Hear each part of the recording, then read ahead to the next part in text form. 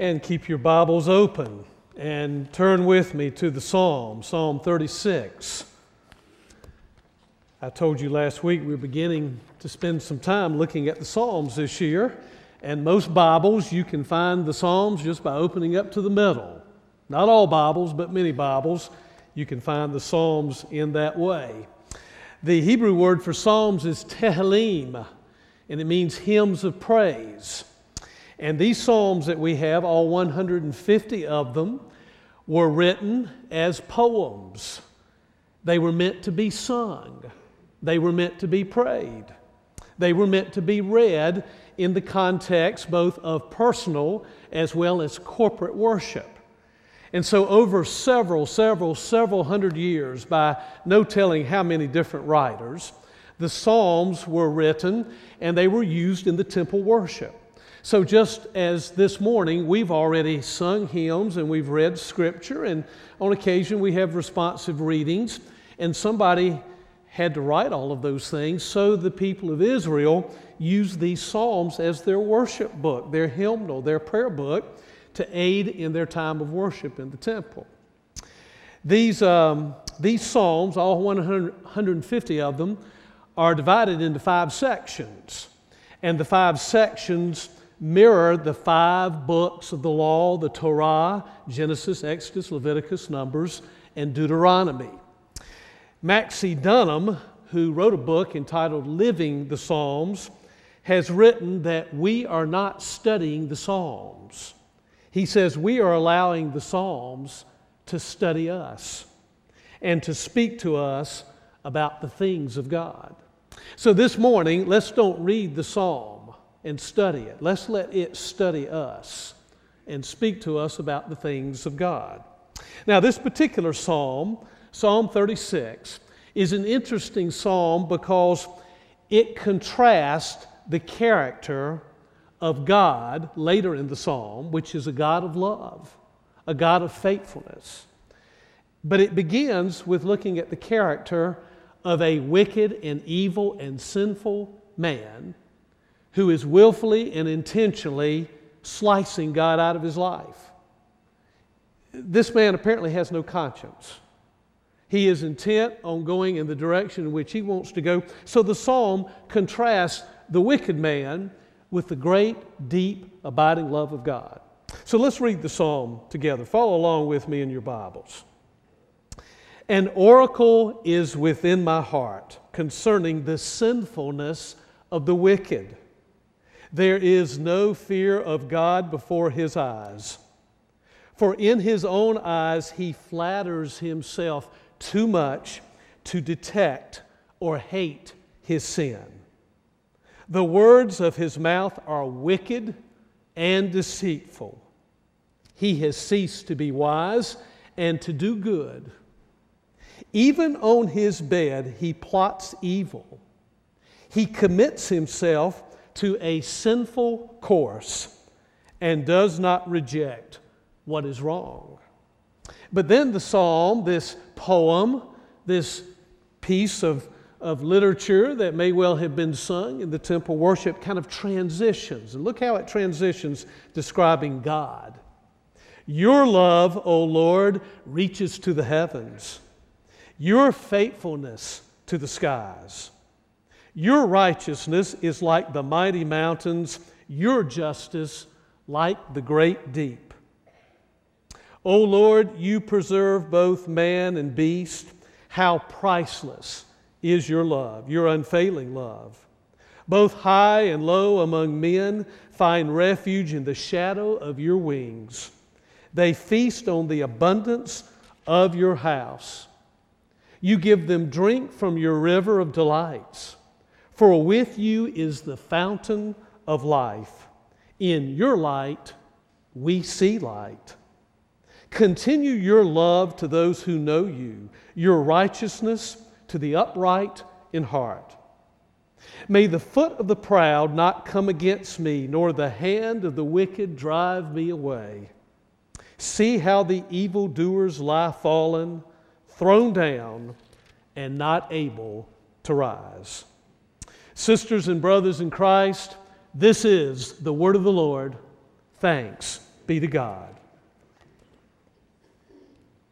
Well, recently I heard a senior pastor of a congregation and that congregation's youth minister talk about a young man in their congregation that the church had been reaching out to and attempting to minister to. He was a 12-year-old little boy.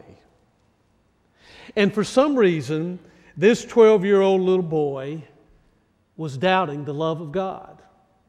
And so this pastor and this youth pastor had been talking to him and sharing with him the love of God and really doing it John 3:16 style, trying to help him understand that for God so loved the world, including him, that He gave His one and only Son, that whoever should believe in Him would not perish, but have eternal life. And through word and deed, this youth pastor and this pastor had been trying to pound this message into this 12-year-old young man's life. But the young man just had difficulty believing and could not absorb that God could love him. He just couldn't absorb the fact that God could forgive him of his sin, that God could transform him into the character of Jesus. Apparently, part of this young man's difficulty in absorbing this message was his own family history. I don't fully know the family background out of which this young man is growing up in, but apparently there were things going on in the life of the family. The family had quite a history of ignoring and bypassing God, of behavior that did not reflect the character and spirit of Christ. And at one point, one day, this young man, this 12-year-old boy, told his youth pastor, he said, "You know, I'm just wired to go bad because of my family. I'm just wired to go bad because of my family. Maybe I shouldn't consider Jesus." Doesn't that statement just break your heart?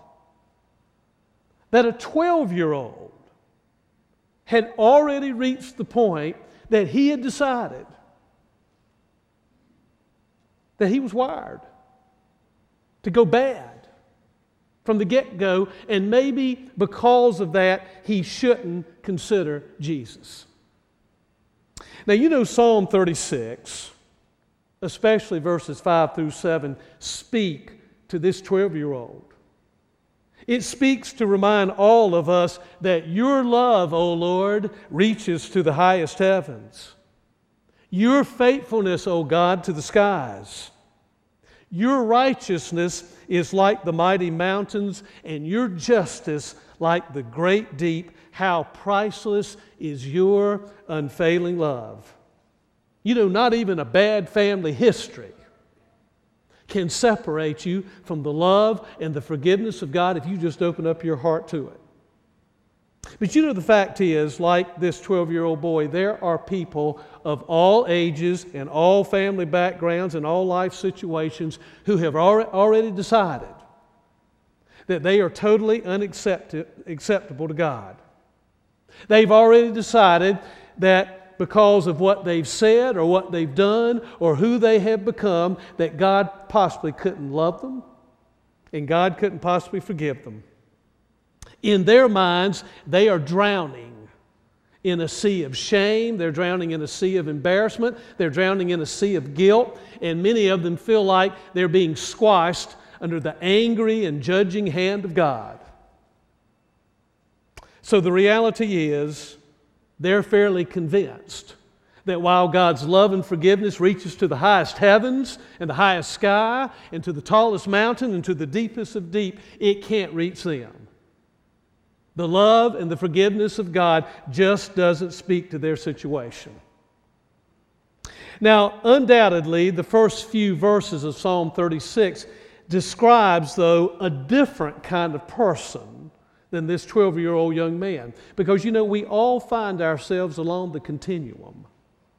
Some of us are in love with Jesus.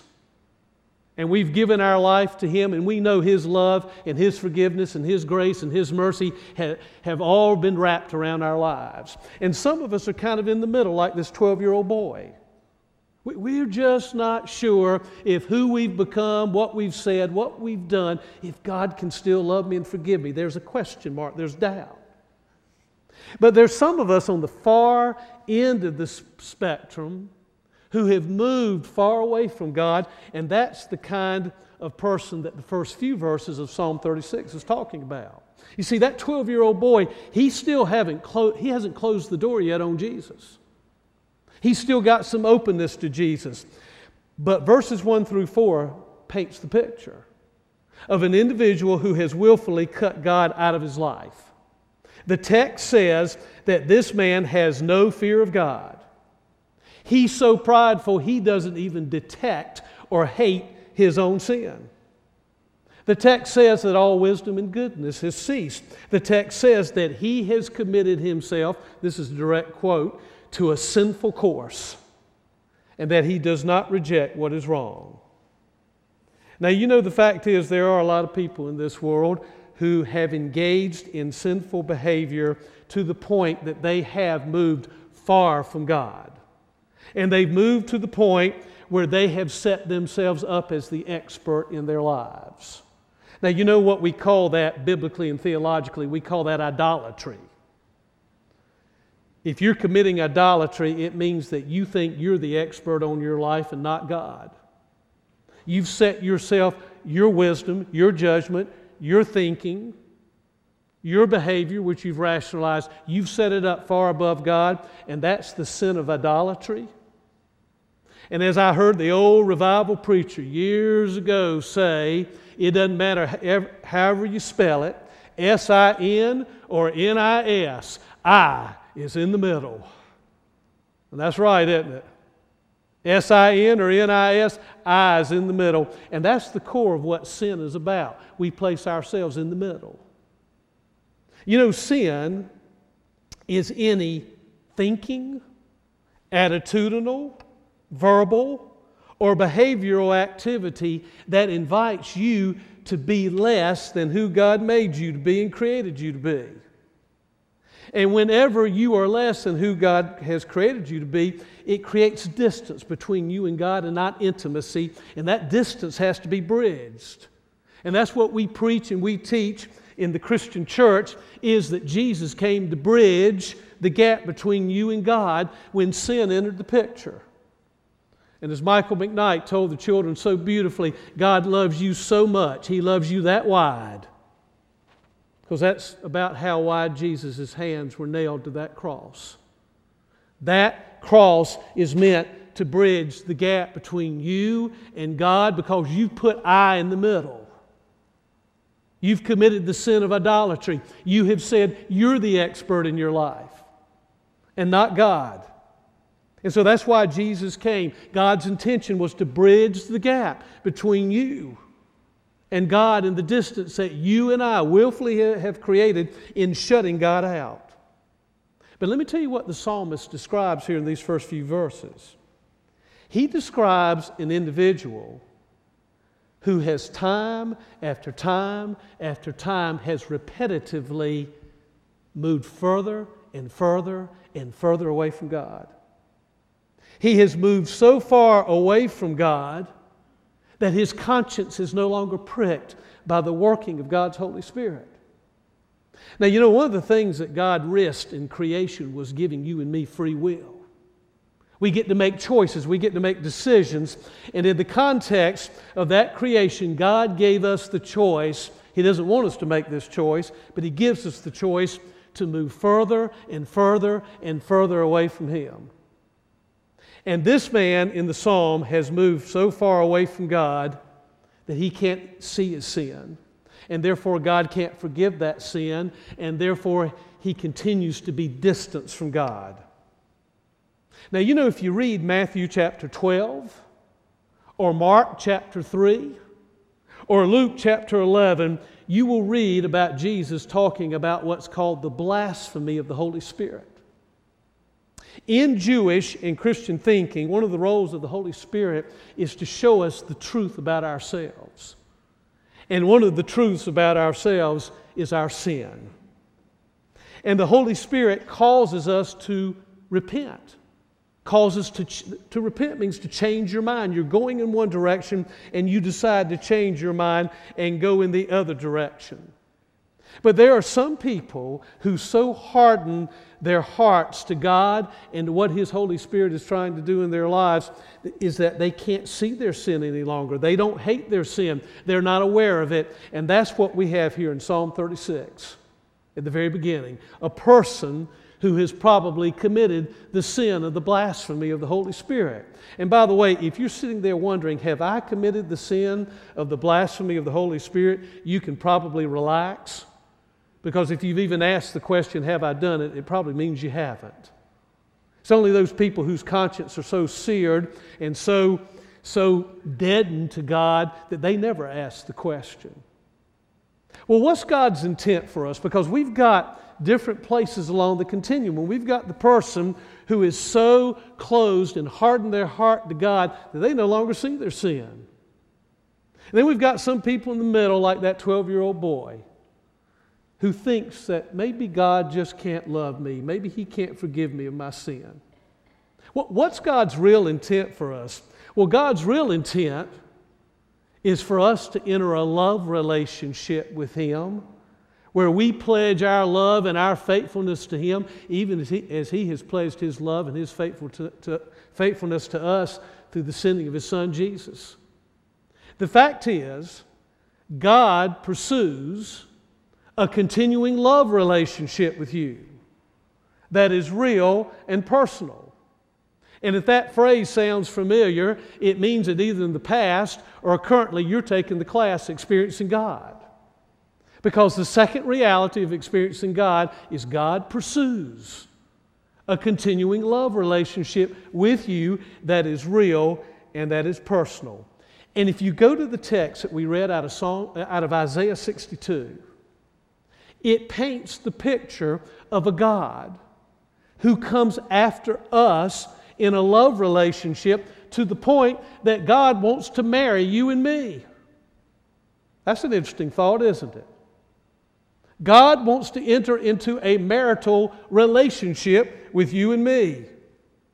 He wants you and me to fall in love with Him as much as He has fallen in love with us. Listen one more time to what the prophet Isaiah says in Isaiah 62. The prophet says, and this is speaking on behalf of God, but you will be called Hephzibah, which in Hebrew means my delight is in you. And your land will be called Beulah. Beulah in Hebrew means married. For the Lord will take delight in you. And your land will be married. As a young man marries a maiden. Now this is God that's speaking. So will your builder, meaning Himself, so will your builder marry you. As a bridegroom rejoices over a bride, so will your God rejoice over you. Isn't that an interesting picture? God wants to enter a marriage relationship with us. Now, you know, I do a lot of weddings and have done a lot of weddings over the years. Unfortunately, it seems like in the last few years I've been doing more funerals in the life of our congregation than weddings. I bet you we have probably had about 60 to 70 of our members that have died in the last 10 years. You kind of lose track of time. But the real celebration that we all prefer is not funerals. We'd much rather be a part of a wedding service, hadn't we? You know one of the most sacred and holy moments of the wedding service, ceremony, time of worship is for me? It is when I give the bride and the groom their vows. And I don't know who in the world came up with those vows, but they're some of the most beautiful words that's ever been created and written, and therefore consequently said. I always ask the husband to be and the wife to be. Of course, I'm usually standing about right here. And they're right here in front of me. Of course, the pulpit's down for a wedding. And they're standing, and I always ask them to turn and face each other, hold hands. Because I don't want them to look at me and take their wedding vows. I want them to look at each other. And I begin by saying, with the husband, and then the wife second, but I'll start with the husband. I and your full name take you, and then I repeat the full name of the bride. I in your full name take you, the name of the bride, to be my wedded husband or wife, depending on which spouse I'm about to do. And then the wedding vows go like this. And I do promise and covenant before God and these witnesses to be your loving and your faithful husband or wife. That just reflects the psalm. Your love, O Lord, reaches to the heaven, your faithfulness to the skies, to be your loving and faithful husband and wife. I do promise and covenant before God and these witnesses to be your loving and faithful wife. And then here are the conditions. In plenty and in want, in joy and in sorrow, in sickness or in health. And how long is this covenant going to last? For as long as we both shall live. Aren't those beautiful words? You know, God feels the same way about you as what I hope a husband and a wife feel about each other as they're standing there looking each other in the eyeball, holding hands and giving those vows and sharing those vows with each other. God looks at you and He calls your name. And He says, I take you to be my spouse. And I do promise and covenant before the entire universe. I promise to be your loving and faithful spouse. I promise to do it in plenty and in want in your life. I promise to do it in joy and in sorrow. I promise to do it in your sickness or in your health. And I do promise and covenant to do it for as long as you live and even after your death, because nothing can separate you from my love. God promises and He covenants. It's not a contract, folks.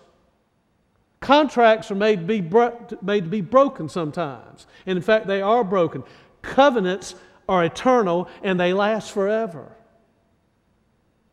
And that's what your God does for you, and that's what your God does for me. He promises to be our spiritual spouse, and as Paul wrote in Romans chapter 8, nothing can separate us from the love of God. That's the promise that God makes to you this morning.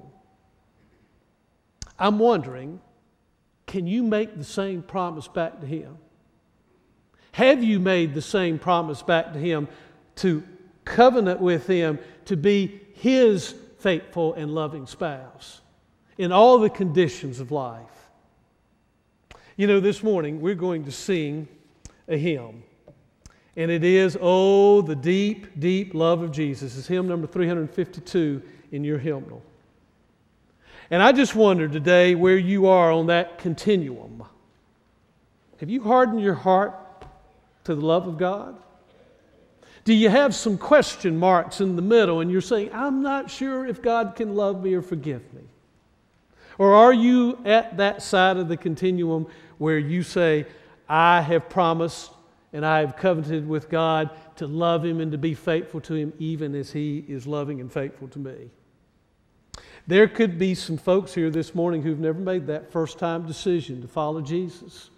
Or maybe you made the decision a lot of years ago, but the Holy Spirit is pricking your heart and is moving in your life and is inviting you to renew that love promise back to Him today. Maybe you've been through the Oakmont 101 class.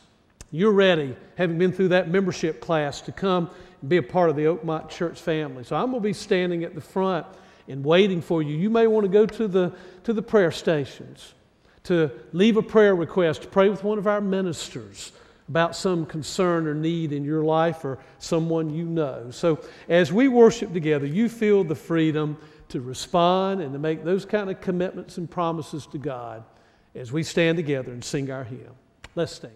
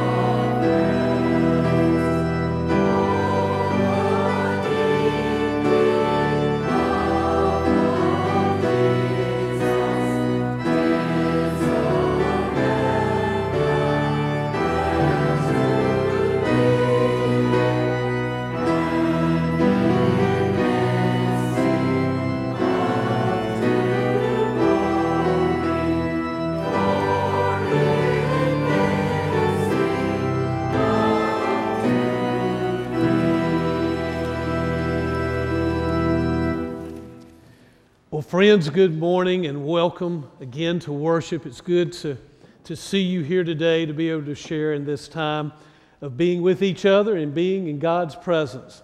I hope you'll take in just a moment the Burgundy Fellowship pads and move them up and down your pew. One of the things that we like to do at Oakmont is to deepen community and relationships. That's one of our core values as a congregation. And one of the ways we can do that is just simply speaking to each other, and especially those who may be first-time or returning guests to our time of worship here at Oakmont. We also want to thank those who are worshiping by way of Cable Channel 7 or live streaming this morning. And so it's just good to be His people together. We're going to continue in our worship as we receive God's tithes and His offerings. And so I want to ask our ushers to come now as we practice that good spiritual habit of being generous givers together today.